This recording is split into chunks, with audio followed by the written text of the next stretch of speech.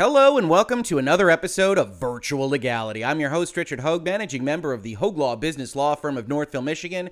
And welcome back to Sony's PlayStation Week with a small sojourn to Twitch yesterday, in which today we're going to discuss the future of PlayStation, Sony Interactive Entertainment in general, as a Bloomberg article has come out that has really called into question exactly what we are all going to be playing throughout this generation. Do you like The Last of Us? How about Horizon? How do you feel about Spider-Man or Uncharted? Do you love God of War? Well, I hope so, because if this article from Jason Schreier is actually correct, and we always have to take anonymously sourced articles with a grain of salt, as we will discuss as we go through it, then that is most of what you are going to be getting from Sony's output throughout this generation. Let's dive in.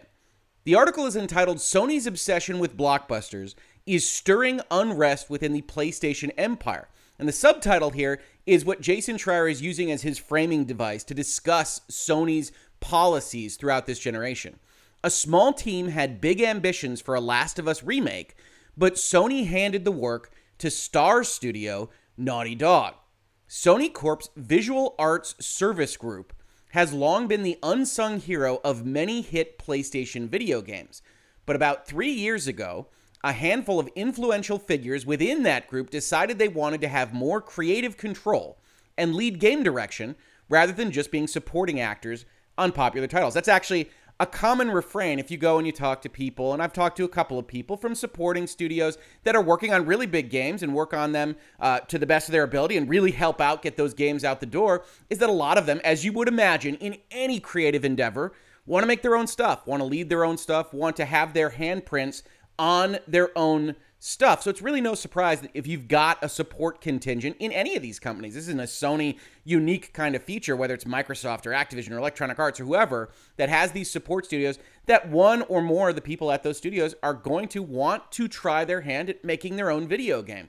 So it looks like, as Jason Schreier is framing this, Sony had that issue with the members of this Visual Arts Service Group. The idea was to expand upon some of the company's most successful franchises, and the team began working on a remake of the 2013 hit The Last of Us for the PlayStation 5. Now, we'll pause right there, because that's an interesting project in and of itself. If you haven't been following The Last of Us since it was released in 2013, great game, absolutely one of the best video games ever made, in my opinion. It got a remaster for the PlayStation 4. It was brought up to 60 frames per second. I think it had some resolution enhancements, and because it was made as late as 2013, it really didn't need a ton of extra effort. So selecting this as the project itself is kind of indicative of what, at bare minimum, the Visual Arts Service Group and Mr. Michael Mumbauer here, who's kind of the lead star player in this article, is assembling this group and trying to do his own creative thing with these people. It's already indicative of Sony and how they're feeling about what pitches they're going to accept, that he selected to remake a game that was relatively new and had already been remastered in order to try to sell it to the heads of state over at Sony. But, as this article continues, even with that project, Sony never fully acknowledged the team's existence or gave them the funding and support needed to succeed, according to people involved. And here's where we step back and we take that grain of salt, right? Clearly, Jason Schreier's contacts are some people that were probably directly involved with this Visual Arts Service Group movement, and we can kind of understand from their tilt, hey, this didn't work out because Sony never loved us, Sony never named us, Sony never gave us a studio title, Sony never gave us money, and we always have to try to establish where people are coming from when we're talking about sources and the journalists that write about them. So it's clear that this is some aggrieved people, and it looks like they are justified in their grievance, but we have to take it with that tilt understood. Instead, Sony moved ownership of The Last of Us remake to its original creator, Naughty Dog, who now has made a remaster of The Last of Us, is making a remake of The Last of Us, and as we will see later in this article, more copying of prior historical successes for Sony is going on behind the scenes as well. Deflated, this small group's leadership has largely disbanded. And we'll see that's a problem at Sony, with people losing heart. These are creative, artistic individuals. Yes, there are technical components to making video games, massive ones. But at its heart, it's people that want to make great games, want to make great art. And if you only have them supporting folks, some people are going to be okay with that, but some people aren't. And you're going to lose some good folks. Many, including Mumbauer, have left the company entirely. Mumbauer declined to comment. Others asked not to be named. A representative for Sony declined to comment or provide interviews. So this is only from Jason's anonymous sources. Again, we take that under advisement as we read through the article and evaluate its veracity. The team's failure highlights the complex hierarchy of video game development and, in particular, Sony's conservative approach to making games for the PlayStation 5. It has prioritized games made by its most successful developers. Not only that, if we think about the PlayStation slate, and I'll have a tweet that kind of itemizes this so that we can talk about it a little bit better, it's prioritizing games that historically have had significant returns of investment, but are now simply sequels of games that were historically successful. There's nothing wrong with a sequel-dominated strategy, but it's probably not terribly interesting to everyone that might otherwise be involved either in the development of Sony products or the purchase of them. Rival Microsoft Corp has taken the opposite approach, relying on a wide array of studios to feed its Netflix-like subscription service, Xbox Game Pass. Now, to be truthful, I don't think that this is probably the best kind of editorial description of what's happening with these two companies. Microsoft Corp is sitting on a ton of free cash with apparently a desire to invest more in the video game industry, and I can't blame them after coronavirus 2020. The video game industry looks like a good place to put your cash, and they are clearly trying to buy something somewhere, probably Bethesda, that will emulate this exclusive AAA strategy that Sony has. They just didn't raise their garden. They bought a nice garden from the side street vendor, Bethesda. $7.5 billion. What's that? It's couch change for Microsoft, right? So they want to have a somewhat similar strategy while also selling their recurring revenue source. The problem is Sony, they've built their garden. They have a lovely garden. They make tons of great video games, but they're now just kind of sitting, resting on their laurels, you might say. Sony's focus on exclusive blockbusters has come at the expense of niche teams and studios within the PlayStation organization, leading to high turnover and less choice for players. Again, Jason editorializing here, but I can't say he's inaccurate. Last week, Sony reorganized a development office in Japan, resulting in mass departures of people who worked on less well-known but acclaimed games such as Gravity Rush and Everybody's Golf. Again, the history of Sony is not just making over-the-shoulder action games or open-world over-the-shoulder cinematic adventures like the Horizons and the Spider-Mans of the world. They actually made a ton of different types of games that were pretty well thought of by both critics and customers alike. They are moving away from that. The financial folks, the CFOs, the bean counters are looking at it and saying, well, let's just invest in the tent poles and the blockbusters, and that'll make us more money, and we don't have to waste this money on these smaller initiatives. The company has informed developers that it no longer wants to produce smaller games that are only successful in Japan, Bloomberg has reported. This fixation on teams that churn out hits is creating unrest across Sony's portfolio of game studios. Oregon-based Sony Bend, best known for the 2019 open-world action game Days Gone. I challenge this, Jason. They are best known for the excellent PlayStation 1 original-era Siphon Filter series, and I'll die on that hill. No, I love Days Gone. Tried unsuccessfully to pitch a sequel that year. According to people familiar with the proposal, although the first game had been profitable, very important, very key, it didn't make as much money as Ghost of Tsushima or The Last of Us Part 2 or Spider-Man, but it was profitable. It was something that was keeping a band of developers at Sony happy, creatively making something while they also simultaneously supported the efforts of the rest of the Sony studios. Its development had been lengthy and critical reception was mixed, so a Days Gone 2 wasn't seen as a viable option. In case you ever wonder whether these studios, whether these publishers, whether the money men keep track of what the Metacritic is, when I think Days Gone is generally better received by the player base than the Metacritic audience was. And I think to some extent that's fair because, as I understand it, during the review period, Days Gone was significantly more technically problematic than it became even shortly after its release. I played through it all really close to release, never had a single problem with it. And so Days Gone 2 was killed.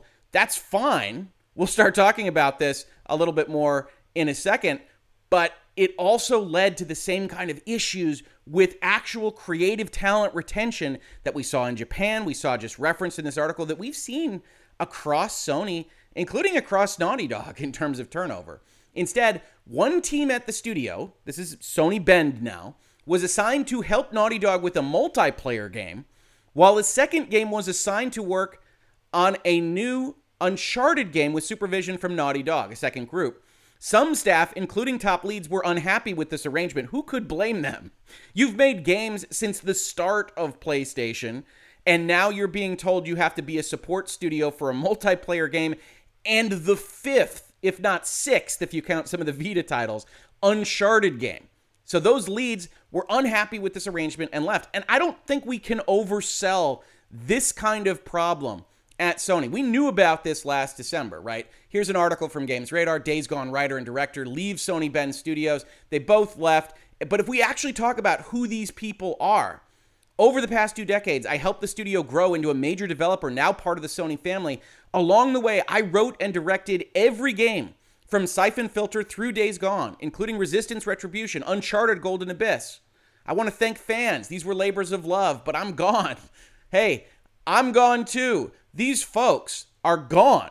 So when we talk about Bend, Sony killed it. Sony killed what it was. That doesn't mean that the new folks can't make a great game. None of this video is intended to disparage the great games that Sony puts out there. It is intended to talk about the philosophy that leads us to repeating the same great games over and over and kicking out creative talent because you won't give them the chance to make even a small thing that could otherwise help grow your farm system. And that's a baseball term here in America, but we're going to talk about it because one of the issues I have is that when you focus on these tentpoles, not only are you making big bets that will eventually not work out and really cause financial issues for your company, you're also not growing the next generation of big games. Small games can become big. Small talent, small studios can become big. This is a myopic strategy that really speaks to a problem with the philosophy of what is supposed to be a creative endeavor over at Sony. Bend's developers feared they might be absorbed into Naughty Dog, and the studio's leadership asked to be taken off the Uncharted project. They got their wish last month and are now working on a new game of their own. I know a number of people, when I was tweeting and otherwise talking about this, said, hey, Bend's making their own game now. That's fine. This was approved, last month with an entirely new leadership group, with Ben not looking like it used to, and clearly with Sony willing to hit the trigger to move them into full support studio status on a hair's breadth. I wouldn't hold my breath for this project, at least for some time, and we'll see how it goes. I hope very much for the Ben developers that are left there at the studio that they succeed, but we'll have to see how that happens because Sony clearly was willing to take them off of what would have been, I think, a pretty successful Days Gone 2 project once they've gotten all the kinks out with the original release.